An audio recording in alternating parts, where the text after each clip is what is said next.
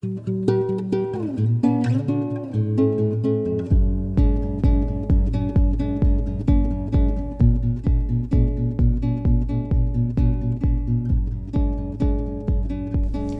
I wrote on my notebook, at the top of my notebook, when I was thinking about things we would talk about, I wrote Untoxicated Podcast, March 2020, Sex with Debbie Shear. Oh my. Yeah. Was it good for you? I'm glad you're laughing about that. I think it's a fantastically captivating title. Yeah, all of those words are appropriate, but not maybe in that sequence. Correct. Or when said quite that way. But so, welcome, Debbie. Thank Debbie you. Shear is back. Thank you. I'm very happy to be back. Thank you Yes. for inviting me back. It's good to have you again on the Untoxicated Podcast. And of course, the topic, I think we mentioned on the first recording that we wanted to have you back and talk about this topic. Mm-hmm. And here we are. We're going to talk about sex. Yes. I think, as we sit here across from each other, I feel like I am at a middle school dance. Oh. And is it a Sadie Hawkins dance? Or where the girls ask the boys? Yes. No, we've shown up on our own. There are no dates. Gotcha. But the bleachers have all been pushed against the wall in the gym, and me and all the other boys are leaning up against one set of bleachers, and all the girls are on the other side leaning up against the other set of bleachers. And the music is jamming, and the lights are blaring all over the empty dance floor that nobody is on. Right. And what I mean by that is this is an uncomfortable topic. And I'll be honest, I'm a little uncomfortable, which is weird because I talk a lot. Why do you think that is? And I don't get uncomfortable, but why do I think it is? Because this is exactly the setup of this room. What you just described. The lights, the music. Yeah, it's fantastic. But I want to know why this is uncomfortable, because you do talk about everything. I know. With seemingly great comfort. Well, so why do you think this is? I have learned over the years that every time I do something that's uncomfortable and is more vulnerable than I've done in the past, I get rewarded for that, either by comments or emails from people, or just a therapeutic feeling that I have internally, one way or the other. I'll make you a lasagna if you'd like. Oh my goodness. If that's a reward, I can do that. I do like lasagna. Okay, I mean, who doesn't like lasagna? That'll be my reward for you. I'm more comfortable already. I'm moving away from the bleachers toward the middle of the dance floor. No, I don't know. I mean, obviously, this is a topic that has been stigmatized, and we've been taught what we were taught, and that's one of the things I want to talk about is what we were taught. Right. And it was so limited, and then we made up the rest with our buddies and whatever we could pull out of pop culture. Yeah. And we were probably at best 50% right for a good portion of our lives. And it's just not something that we talk about openly. So I'm super excited to have you of all people here because of your comfort level with talking about the uncomfortable. Yes. So you don't feel like it's a middle school dance at all? I don't. What I'd like to start, if you're comfortable with this, and I know you're going to say you are because this isn't uncomfortable for you. I'd like to. It might become uncomfortable. No, I'm not sure. No, not where I'm going to go. I think a good place to start would be where. Let's tell each other stories about where we were educated, both from the school, the public school system wherever we lived, and then from whatever input our parents or whoever else had at that very early age. Yeah. Can you open that discussion up? I can. It will be fairly quick. Okay. Because my conversations with my parents about sex and sexuality were non-existent. And I grew up in a family that I think in their defense, they thought it was the right thing to do. And their philosophy was, if you don't talk about it, then it might not be true, or it might not be happening, or they'll figure it out. Why put any ideas in their head? That kind of thing. And so I received no information from my parents. And in fact, my sex ed, and I don't know if you remember this book, was Where Do Babies Come From? And this was written in the 70s, early 70s. And it was almost like a claymation, weird, cartoony thing. I don't know the exact art form. And I remember looking through this book going, this is super curious. There's a picture of 2 dogs and then puppies and then a flower and a bee and then something and then 2 adults in twin beds and then a baby. In twin beds, even. Twin beds, Okay. right? And I thought, well, I don't really know what to make of that, Yeah. but that was quite honestly what my parents gave us. And so because I'm adopted and I have adopted siblings, there are 4 of us and the first 3 are adopted, I spent the better portion of my life just believing my parents didn't have sex. Really? And thought babies came from phone calls and laundry baskets because that's how... Puppies and bees and flowers? I mean, can you blame me? No. And so not until my mom got pregnant with the youngest sibling that I thought, well, this is curious. This is flipping the script. Yeah. So I didn't get good sex ed. I didn't really get any in the home. And the school environment, I didn't really get much. I mean, when I was, in gym, we did the scoliosis test back then.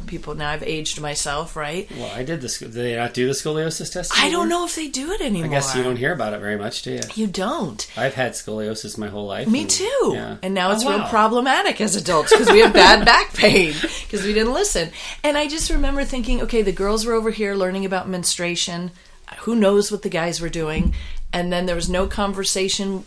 It was so fascinating. I remember being in the 4th grade and our science teacher thought he was making a joke, which he was, said, you all do know what your parents are doing when the door is close to their bedroom, right?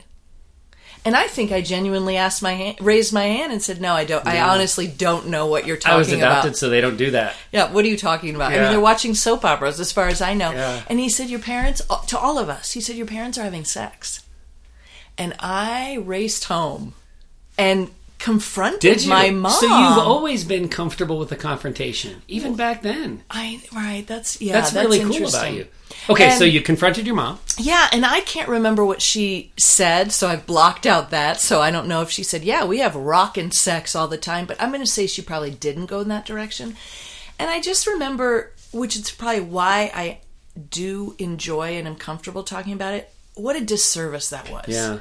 Right? What a disservice to a young person to just not talk. But I think you said this. I think the teacher who said that, they're all, when the doors closed, that teacher probably thought he was on the cutting edge of education, right? Maybe. I have told these kids something that no one else in this building has the balls to tell them. He or might be whatever. right. Yeah. Yeah. Yeah. But really what I've done is just Traumatized that kid sitting in row G and left seat them with 4. more questions than answers. Well, that's the Exactly. problem, right? When we halfway tell all this stuff. Right. I mean, you talk about how your parents didn't bring it up because they thought if we don't talk about it, maybe they won't do it. Well, the limited education we got taught us how to do it really bad. Yes. Taught us how to make up a lot of the details that we didn't know the answers to. Yes, and I'll tell you a funny story, which is along this same thing that we're talking about. When I got my period, and I confided in my mom, mostly because I was in so much pain. I thought I was dying. My mom basically she threw like a ginormous maxi pad the size of a raft on my bed and said, here you go. And then that was it. And I remember walking down the hallway and my dad walked towards me, stopped, looked at me and said, I'm really proud of you. And I thought, Because you figured out how to float on the raft? What? That was our conversation. Huh. I mean, that was it. Yeah. So that's problematic. That's big problematic. Big time. Yeah. My sister did me the service of whispering and pulling me into the bathroom and taking out a tampon and putting it in a glass of water and said, check back in an hour. And the water was gone, and it was like the most mind-blowing magic trick I'd ever seen. Yeah. And that was... you Well, can imagine how I fumbled along with that information. The boy version of that, when we would get a hold of a tampon, was to throw it in the toilet and just go, oh, See? wow, look Yeah. at that. It's amazing. Yeah, it's amazing we survive. It's amazing we procreate. It's amazing anything happens. And what was yours? So like? similar, the things that stick with me, I don't recall specific interactions with my parents.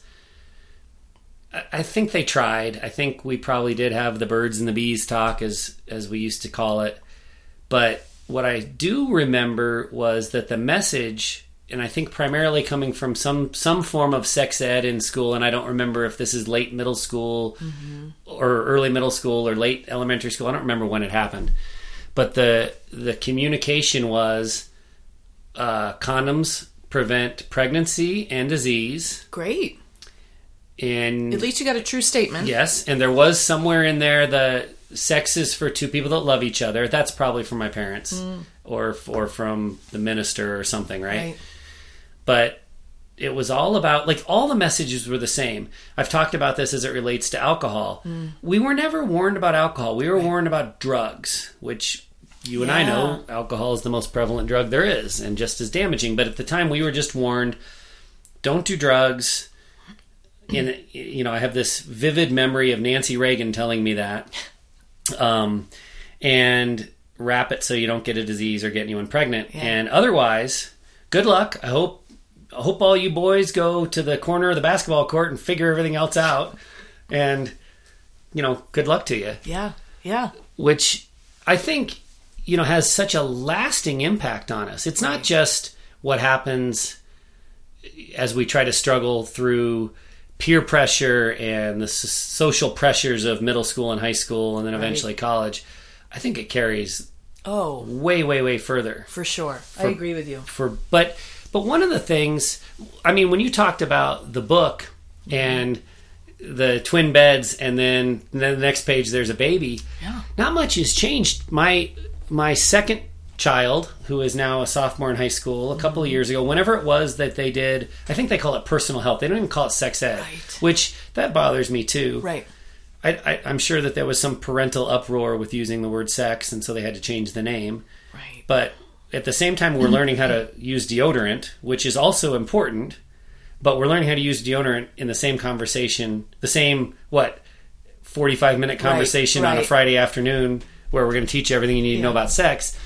So my son said, we had that class, and I know everything now, Dad. And I said, great. He said there was a video and everything. I said, okay. So I thought, maybe we're making progress. Yes.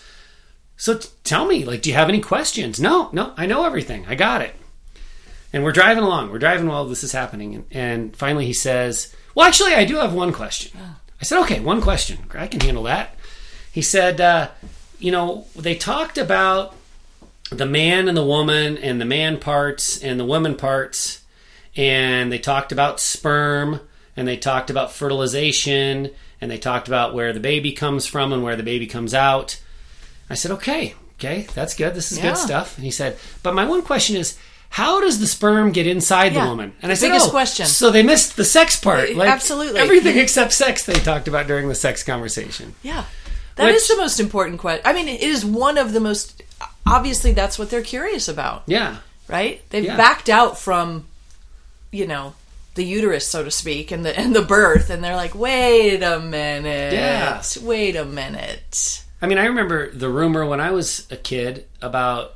I distinctly remember having conversations with people about, is it true that you get a girl pregnant if you put your finger in her belly button? Oh, wow. So how old were you? Do you remember? Don't say 20. No.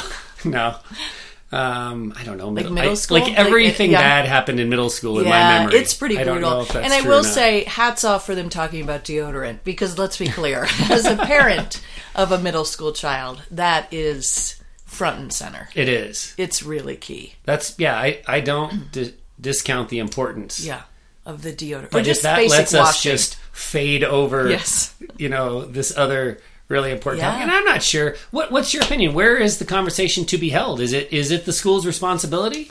Well, since you asked, I feel strongly that these conversations start really young and they never stop. I talk to a lot of parents who say, well, my child just turned 12 and I feel like I need to sit down with them. And in my brain, my inside voice is screaming, what do you mean sit down with them now? Mm-hmm. Well, this is stuff that you start when they're in diapers, right? Building this culture of using medically correct terms and being comfortable with talking about sexuality. So I feel strongly that should be happening inside the home. Okay. I also know that that's not happening. Right. And so I think then schools coming in and resources coming in and helping, I feel like when it's done well, it's a big community effort. So the school is at the very minimum kind of a backup plan because we know things aren't happening in the home that should be.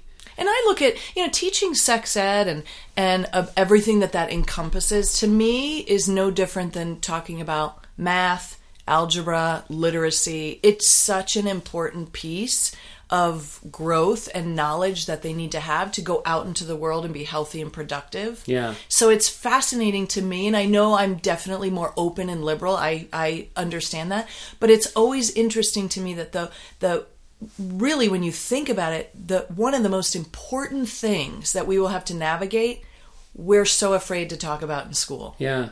That feels like a disservice. It does, and I feel to some degree like we waste some of the time in school that could be better served. Right. This veers off just a little, but I think it's mostly on topic. I mean, my daughter, as a senior, is taking like AP Trigonometry 2, and she wants to be some kind of behavioral sciences person, right? Yeah, so that's great. It is, but she's never going to use that. But she's not. She won't know how to balance her checkbook, right? And she won't know how to change the oil in her car. And I mean that maybe nobody does that anymore, I guess. But there's some basic. Are you talking stuff about balancing the checkbook or the oil? Yeah, well, nobody does either of those things. You're right. But how about, do we know how to change the furnace filter at our house? Can we avoid the service call for the most minimum minor of things? So there's a lot of life skills that just aren't taught. And I don't know that I've come down hard and fast that it's the school's responsibility. I certainly, as a active parent in her life and my other kids' life, take great pride in teaching them some of these things. But like you said, we know that it's not happening in every household. So the school, to some degree, has to be the backstop. I really like what you said, though, about starting it young. Yes. Something that's kind of, I don't know if I'm being too dramatic using the term epidemic, but that's a big deal now, is the super easy accessibility of pornography. Right. And so our kids, the boys specifically, we have found porn on their phone or tablet at dramatically young ages. Right. And it isn't that they're addicted to porn at this point. It's that somebody at school said, hey, go to this website. Sure. And so while they're watching YouTube videos about, race cars and Legos, they say, okay, I'll try typing this in that my friend said. And in the case of the youngest of our children, who we found porn on his tablet, he was traumatized. He wasn't scared because he thought he was in trouble. He was ashamed of what he had seen. Right. And so we, with the whole family, which this was traumatizing for the oldest, for the girl. I'm sure they love this experience that's about to happen. We watched this CNN documentary done by Lisa Ling on pornography. It was really well done. And we all watched it together as a family, and it was harder for some than others, but we did it out of what you just said. The lack of information that's available, it's only going to lead to bad things. It's only going to lead to a 9-year-old on a website where anal sex is the featured commodity. Right. But that's not how they should learn about sex. Right. That's a really bad thing. Absolutely. So our roles, I totally agree, need to start younger. Partially that's because of technology, and partially that's probably just because that's how it always should have been, and we just haven't done it that way. Right, and I think the younger you start and the more comfortable you are as a parent, really what you're doing is setting yourself up to be that go-to person, that safe person, that open person that your child can always come to. I want my kids to know, and I understand, and I'm not oversharer, but I'm a talker, and I love to have these kinds of conversations, and sometimes I have to remind myself, whoa, slow your roll, your kids do not want to sit down with you and talk about masturbation. But what I want them to know more than anything is that if and when they have questions, they can come to me, and they know they won't get shamed. They know that if I don't know the answer, I'll find out for them. And they know that we can have a pretty healthy and as robust of a conversation as they want to, which, let's be honest, is not robust at all. Right. But that's the reality. And I think that's when parents do that, then I, as a parent, have a chance to explain to my kids our family values around all of this. Yeah, keeping the conversation open.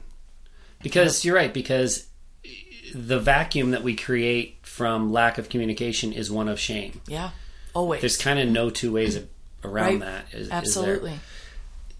that's not to say that masturbation needs to take place at the dinner table. There's still a time and a place for that. Yes. But we don't need to make the pubescent middle school kid or high school kid feel like he's doing something wrong if he's doing what his body is screaming for him to do. Well, and I've told both my kids, my youngest, when he was really young, I was cooking in the kitchen, and he was maybe 4. I can't remember.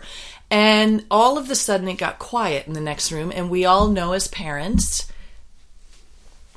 quiet is dangerous. I mean, when something's happening. Right. And so I walked into the room, and we had a leather couch at the time, and my son was completely naked, and he was rubbing up and down on the couch. He was rubbing his genitals on the couch, and he looks at me, and completely innocently, because why would he think that's bad, right? And he said, "Mom, this feels amazing. You should try it."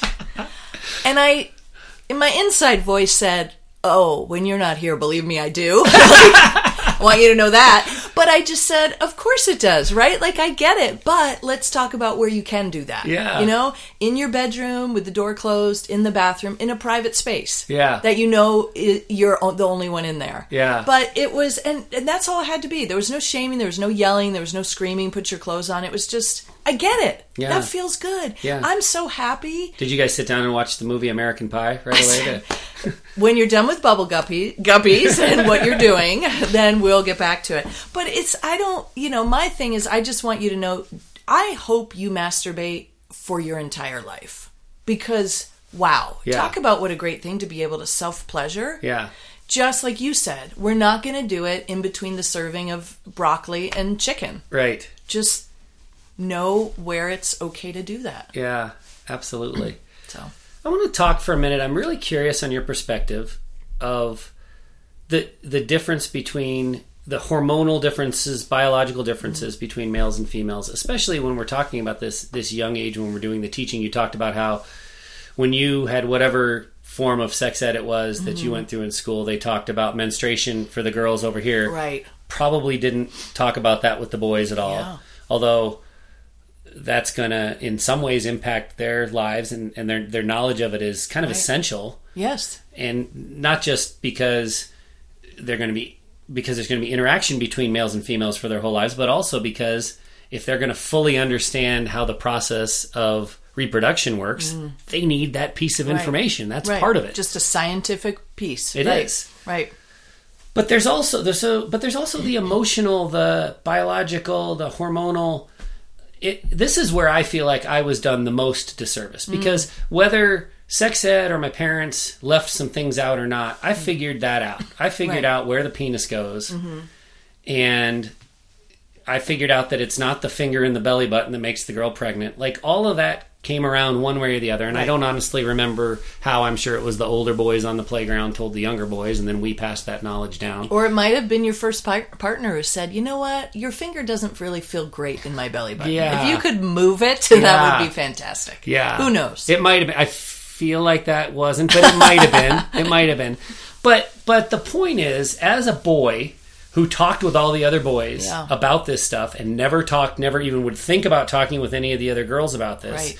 As I was going through high school and college and having these initial experiences, I was taught two things about baseball. I was taught that the bases on baseball are how we represent what sexual activity has just taken place, right? Yes, I was First base, second base, third base, home run. We all knew what they were. And I was also taught that once I get to home base, once I'm actually having sex, the most important thing I can do is to think about baseball, because the key to female pleasure was how long I could last. Interesting. Now, as a 17, 18, who's having these initial experiences, I couldn't last a quarter of an inning, right? I mean, I was pretty jazzed to be in there, and this was the... You were in the game. I'm in the game, baby, and the game's going to be short. Yeah.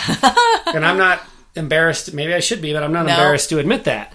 But the only thing I knew about delivering sexual pleasure for my partner was just drive it hard and long and make it last as long as you can. Yeah. There was no talk about foreplay. Right. I mean, we didn't know what it meant. Right, Like, we right. just didn't understand. And Well, foreplay was the first 3 basics. that's right. Done as quickly as you quickly could. as possible, because you're afraid you're going to get tagged Exactly. out. You know, Yeah. the old Meatloaf song Yeah. about, you know, sliding into third base. Oh, he's out. Oh, wait, he's safe Yeah, at third. yeah. You know, that's what it was like, right?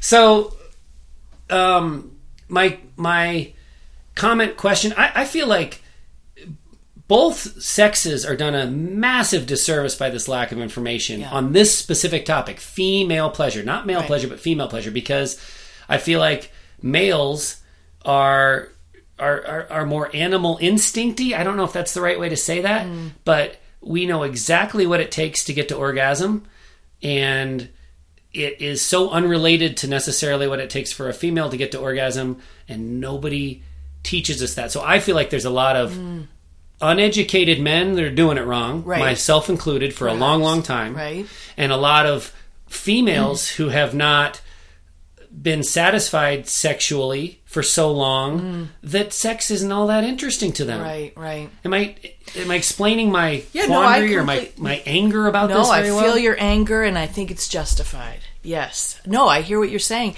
I don't know. I feel like the disservice really comes that we don't teach people to communicate with each other. Okay. Right? So we're not saying, because we're so afraid to talk about sex, intimacy, let's take it outside of the sex, just intimacy. And so if you're not, how will you ever know what your partner wants if you're terrified to actually engage in a conversation? Right. That might be vulnerable, right? Right. And so that's my thing, is you can learn everything you want to from your friends in a textbook, but really it's sitting down with someone and saying, let's talk about this. Yeah. Or tell me what feels good and doesn't feel good. I have so many female friends who admit to faking orgasms, which I have done too many times. But I finally had this realization, wait a minute, every time you fake an orgasm, you're giving your partner the cues that they're doing something right. Right.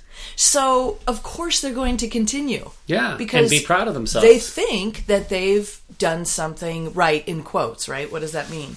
And so I feel like that's that communication piece. Yeah. And if you never masturbate, if that's perhaps taboo in your family, or just something that you have your own, stuff around, how do you even know it feels good? Yeah. For you? Yeah.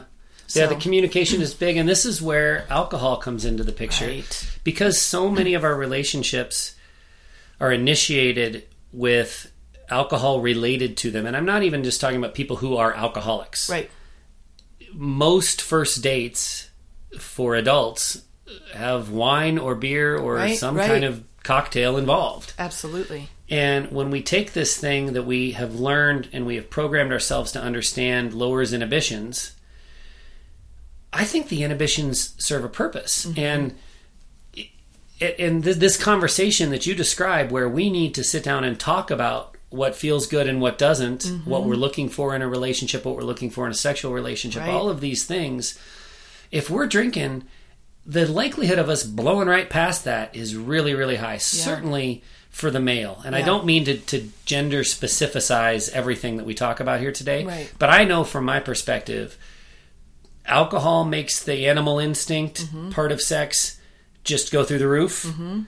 I think that's one of the reasons we have so much problem with consent, this topic of consent, because males often, their hearers, their ears don't work as well when they're drinking. That's not an excuse by any means. It's awful, awful, awful. Right.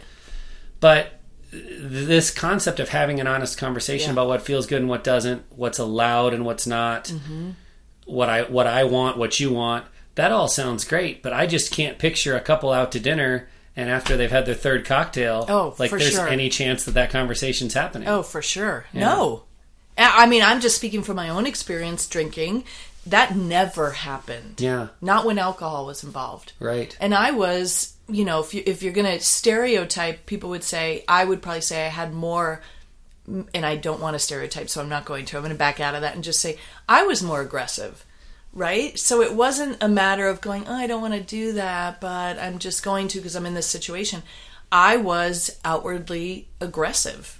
Yeah. Or way more assertive than I would have been if I had kind of taken pause and a breath and had stepped back. and not been drinking. So now that you don't drink, Right.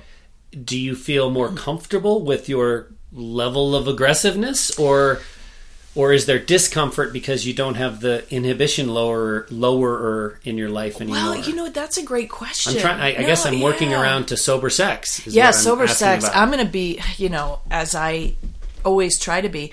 I have had one sober sex encounter since I quit drinking. Okay. And for me, what happened... Besides sex with Debbie and Matt, as it says besides on our intro sex that we had when we started this podcast today. Just making sure, because it says it right here. It says that we had sex. That counts. And that was amazing. That was 2. Okay. And this was by far the most enjoyable, okay. just so you know. Good. Okay, so I just... when you remove the thing that makes you feel better about body image, when you remove, for me, the thing, sure. okay, so here, when you remove the thing that makes you more tolerant, more open, more accepting to so many things, it really has changed. Yeah. And I've also stepped back and had to look like, what do I want in a sexual relationship? Yeah. Right? Now that alcohol isn't a part of it, what do I want? So, do you have the answers? It's been interesting. Whether you're willing to say them or not, do you have them? Have you worked around I think I'm working on them, and my struggle right now is, do I want to be with someone who's drinking? And I'm leaning more towards no. Although I have friends who are sober who have partners who still drink, and that's a perfectly fine dynamic for them. But so it's a lot of working out, and I don't. Yeah. And also the older I get, the more, this isn't going to come out right, the more intolerant I get. Yeah. Or, I just don't want to put up with a lot of the bullshit. Yeah. And I think that when alcohol's involved, it kind of ups the bullshit meter. Yeah. And so, yeah. And to go back to a conversation that a lot of people don't want to have, that body image thing. Yeah. When you're drinking, for me, I'll speak for myself.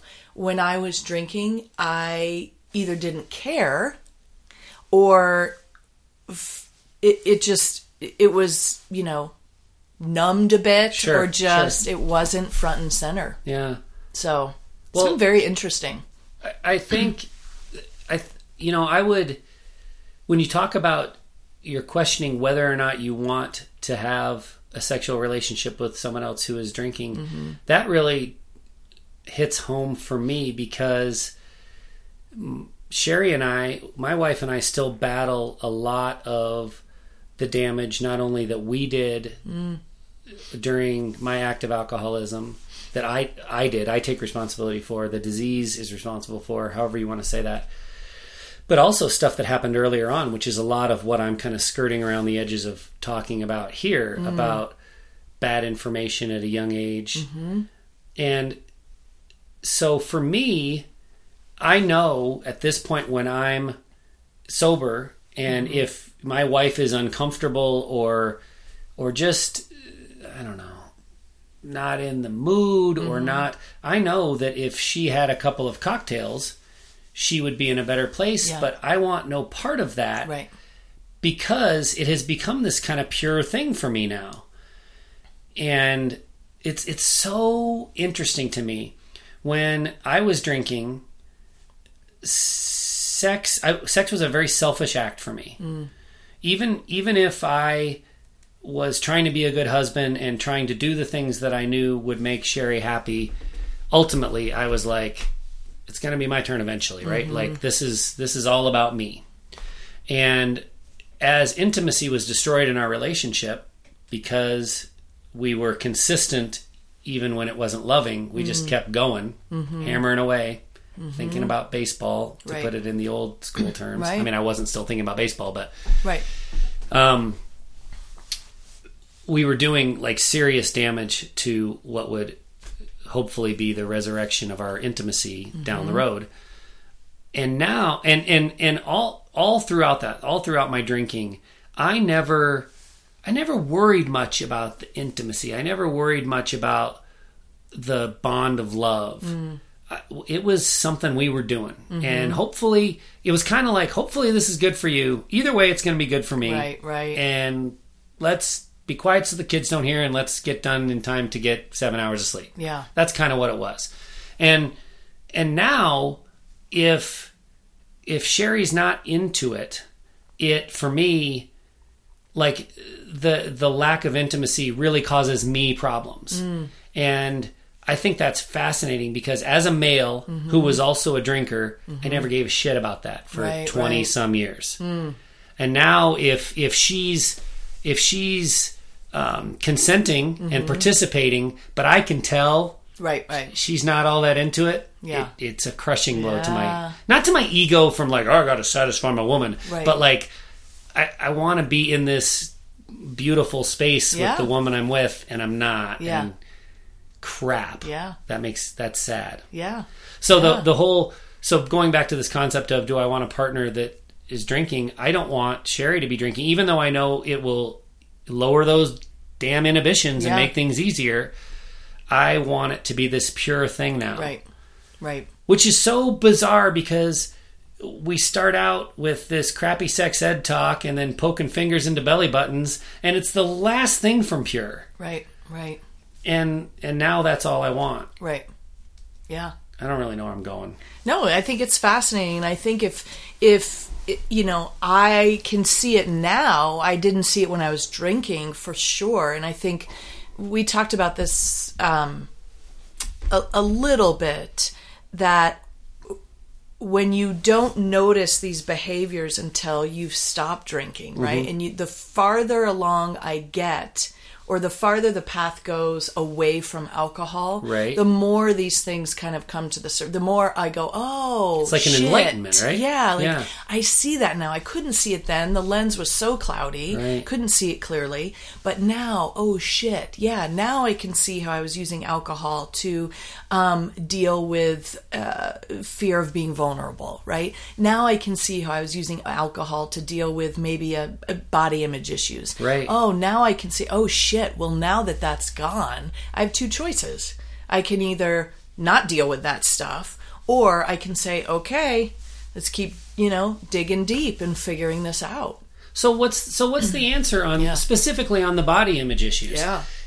I know what you're going to say. You've got to find it in yourself to become more comfortable with the beautiful person that you are, right? The answer isn't to go to the gym 4 hours a day. Oh, God, no. Have you met me? No, that would never be the answer. And that's not mentally healthy anyway, right? No. The answer is to become comfortable with who you are. It is. And, it's interesting because I have such a high comfort level with who I am. I love who I am. I think I show up in the world in a way that makes... I love who you are, too. Oh, thank you. Well, we had sex earlier, so you should probably say that. I like how I show up in the world. I feel like I make myself proud and hopefully, my family, whatever. But we live in a culture that still is shoving these images down, specifically men as well. Talk about harmful. But women, we're still inundated with what we should be, what we should look like. Oh, you're aging? This is what you should look like as you age. And it is a shit show. Yeah. It really is. And I think that takes, if you have a body, you have an image about your body. Sure. I don't care who you are. Sure. And I think that just takes a lot of work. Yeah. A lot of work. And I don't, it ebbs and flows, right? There are moments that I just go, I feel amazing and from inside out. And then there are other moments where it's like, this sucks. Yeah. Why did this come up today? And do you think it's related to all the other stuff? Like, am I getting good sleep? Am I happy with the way I've been eating? Am I getting that exercise, whether it's 4 hours at the gym or not? When all the other things are clicking, did I have a good conversation with my kids? Yeah. Did things go okay with something I'm working on? If all of that's flowing, you feel okay about your body too, don't you? Yeah. For me, I do. I mean, when you have anxiety and depression, it's like all of that stuff does play into it. Yeah. For sure. Yeah. And, you just deal with it as it comes. Yeah. But it is all tied together. It is. I don't think there's any question about that. Yeah. I want to go back. I know I keep kind of hammering away on these gender-specific issues, but one of the tragedies of how we talk about or don't talk about sex and what happens to us and gets ingrained in us when it comes to sex and sexual roles is, I know that the girls in the the high school, college age range that I was associating with, either that were friends or that were partner, that I was, if I was lucky enough occasionally to have a sexual partner, because there was no communication, first of all. Well, second of all, there was no communication. First of all, there was no education about what feels good to a woman necessarily. And the men are all just pounding away and thinking about baseball and thinking that they're doing the right thing. Right. A lot of women that I knew started to associate sex with kind of some unhealthy things, like, I know I can get what I want from this guy if I just spread my legs and let him go to town. Sex isn't delivering any pleasure for me necessarily. I mean, it's not painful or awful, but I don't understand what the big deal is about sex. But so I'm gonna be okay with it because of X, Y, and Z. These are the things I'm getting from it. I think that's tragic. I think that's, I mean, I don't want to go so far as to call it prostitution, but it kind of is. We're learning to use, and when you talk about body image, it kind of ties in. We're learning to use our sexuality to get the things that we want. Right. And that's really bad, isn't it? That's a terrible lesson. I can't speak. It's interesting. I think that's such an important and big topic, and I don't think it's gender specific. Okay. I think that it's, some might view it as survival, right? When you realize, and survival can be along the continuum, right? But I think, or some might say it's manipulation or whatever it is. Sure. And I don't think that's gender specific. And I say that because when you look at communities where same-sex gender people partner with each other, those behaviors still probably exist in certain relationships. So I don't think you can say that, but I do agree with you. If we live in a culture where we're rewarded, right? If you do this, then you get this. Whatever that is that you need, whether you're even aware that you need it or want it, then I do think that perpetuates a behavior, for sure.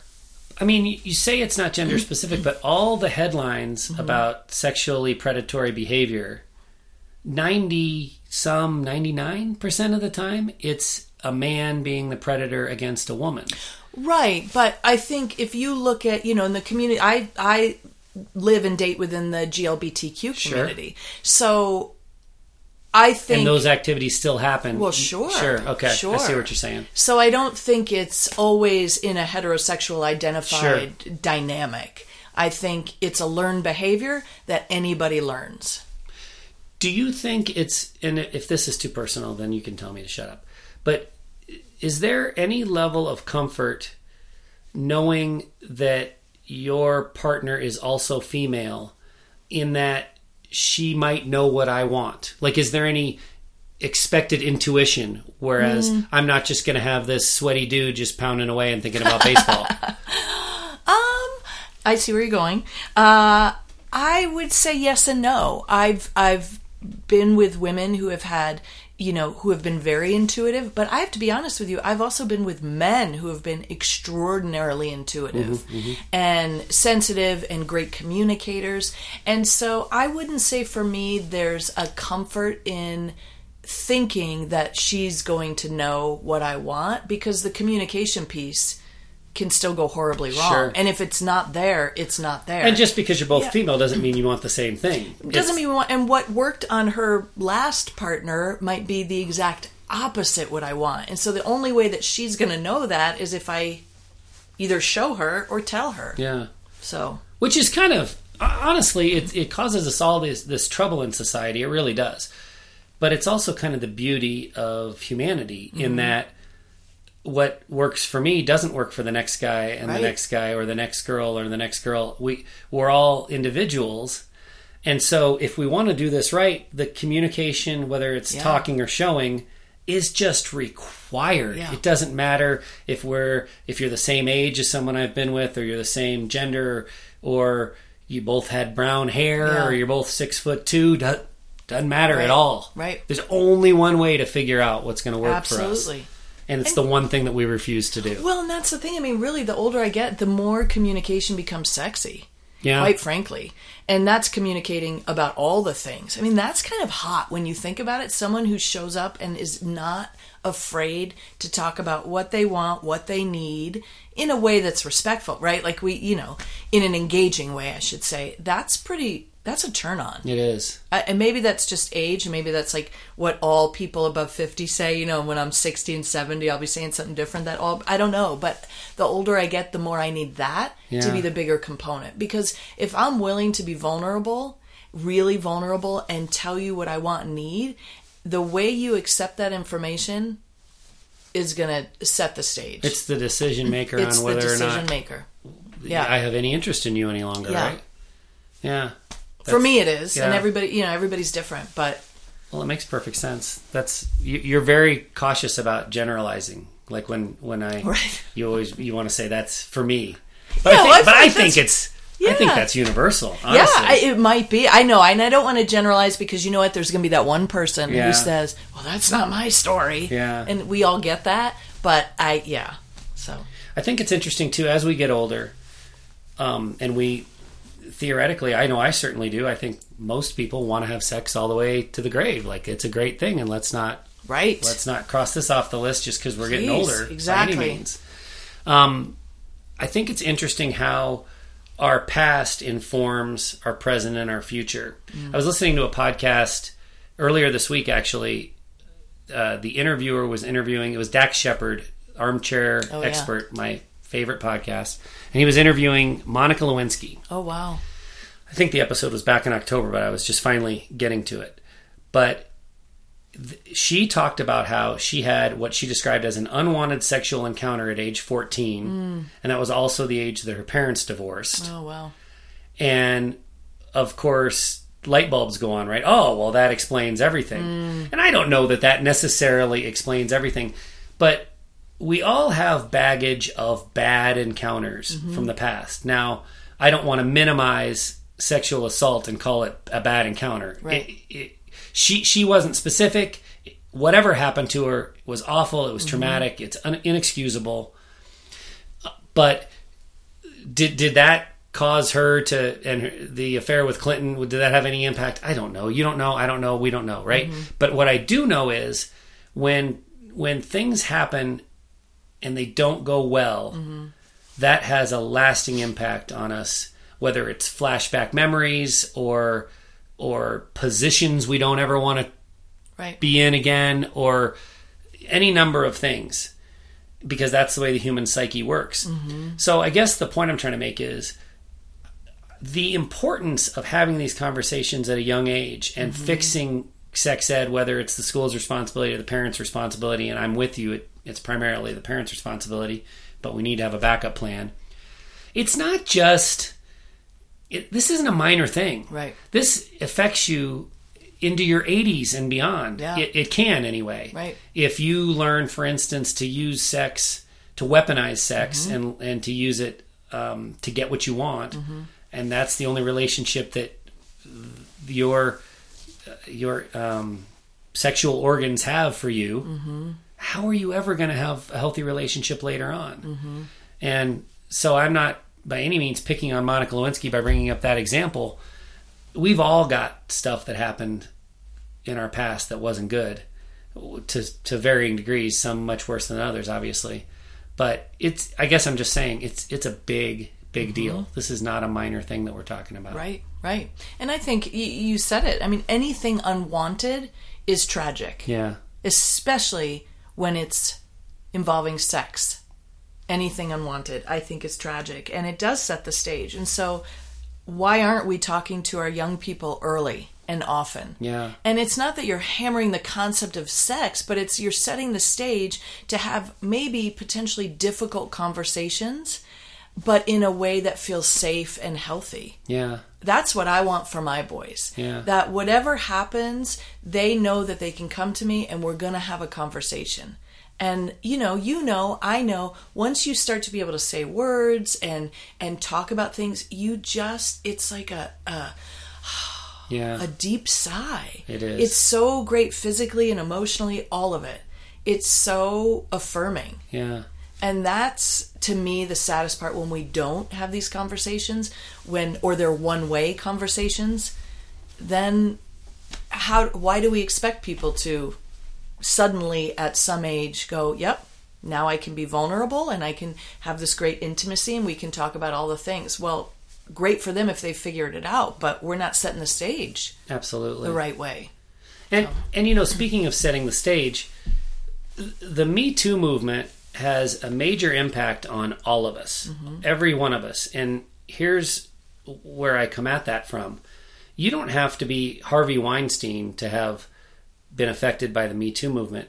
The topic of consent is really important, and it should be important to everybody, not just females who have been horribly traumatized and violated. And for them, certainly, I mean, finding the strength to speak out and get the, not comfort's not the right word, but the minor little bit of relief that facing your accuser, that's important. I'm not articulating it well. But it's also important that we all understand how important consent is, because like we just talked about, we don't want traumatized little teens and 20-year-olds moving on to their 30s and 40s and 50s and carrying that trauma with them. It just makes the whole experience bad for all of us. The healthier the interaction can be at young ages and at every age, right? So that you don't have this baggage that makes sexual relationships difficult. So any guy that says, well, I never keep going if a girl says no, I'm fine. It's more than that. It's more than just a cultural thing. It's like a health crisis if we create trauma either because of ignorance or because of persistence. There's a scene, the movie Grease, right? Yes, no, not Grease. yes. Pardon me. Oh. Shouldn't have said Grease. Saturday Night Fever. Yes. Yeah. Yes. There's a scene that this was on like TBS a few months ago, and I'm just flipping through and it's on, and I watched for a few minutes, and I had forgotten about this. There's a scene where these three guys are in the back of the car with the girl, and they're forcing themselves on her. And then, they get out of the car and kind of laugh, and the girl's kind of mad, but then they go on to be good friends. Like this culture of things that used to be acceptable that are no longer acceptable, that's brilliant. And it's not just brilliant for the vulnerable young woman. Like that stuff was bad for everybody in the culture, because it creates millions of sexual beings out there that aren't comfortable having sex. Well, what fun is that for the rest of us? Does that make sense? I don't want that to sound selfish or... No, it does, but I think what you said, that's no good for the vulnerable female. What's really no good for the vulnerable female, and this is, I don't even want it to be gender specific, is not teaching people consent. Yes. That's the most tragic part for the vulnerable. There's no vulnerable female unless there are people who are not... understanding consent. Absolutely. That's what makes me right, because everyone is just moving about their life, but the whole thing about so I have a lot of thoughts about that, but the consent issue is one, or a conversation I should say, we're not talking about that. No. In the ways that we need to. That needs to be part of all the conversations. Yeah. Right? And so that to me is a true tragedy, and that is not gender specific. There are people within same gender relationships where consent is also an issue. Sure. So I think it's a human component. Absolutely. But you agree it's in all of our best interest to get it right and to figure it out and to... Well, it's human connection, right? Yeah. And it's human interaction. So I think the more we can get it right, the better humanity will be. Yeah. And I do think that the concept of consent, it's a big, big deal. Yeah, absolutely. Well, great. Is there anything that you were too nervous to talk about that you suddenly just feel like you've got to unleash on the world? Too nervous. That was kind of a joke, because I know nothing really. I know. I'm like, what? I don't know. I mean, I don't there's feel no like toilet paper at Costco, which does make me a little nervous. Yeah. But I'll deal with that. I don't think so. I don't feel like I'm in the middle school gym with my back up against the bleachers anymore. Yeah, we've moved to the center of the room. We're in the center. We're shuffling. We're trying to talk, yes. And the music's a little loud, but we're trying to have a conversation, which is necessary. Great. No, I love it. I love that we were able to talk about, what alcohol does and provides and the harmful effects about, how it interacts and sets the stage for intimacy and vulnerability. And that, I think, is just huge. And something I'm still trying to figure out, because things come up.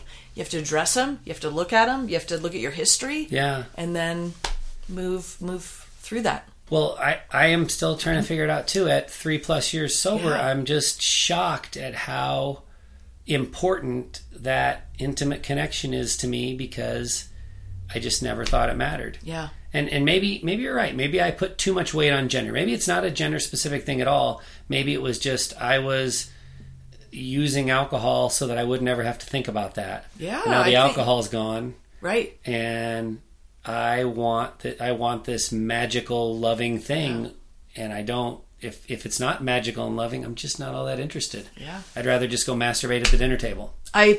Yes, and if there's broccoli involved, I'm gonna say, get in your greens, go for it. Yeah, that's fantastic. Or get naked on the family couch. Either way, we've done all of those things and then some more. Yes. Not the dinner table masturbation. Yeah. But Okay. Not me, anyways. I can't really. Yeah. Yeah. Yeah. No, it's not a universally accepted thing. Dinner table's an important place, though. But we can talk about that at another time. Yes. This was great. Thank you. I thank you for your openness and honesty. Thank you for creating the space to do that. Yeah. I appreciate that. Yeah. Well, I'm glad you're here. This has been good. All right. So for the Untoxicated Podcast, I'm Matt Salis with my good friend Debbie Shear, and we thank you for listening.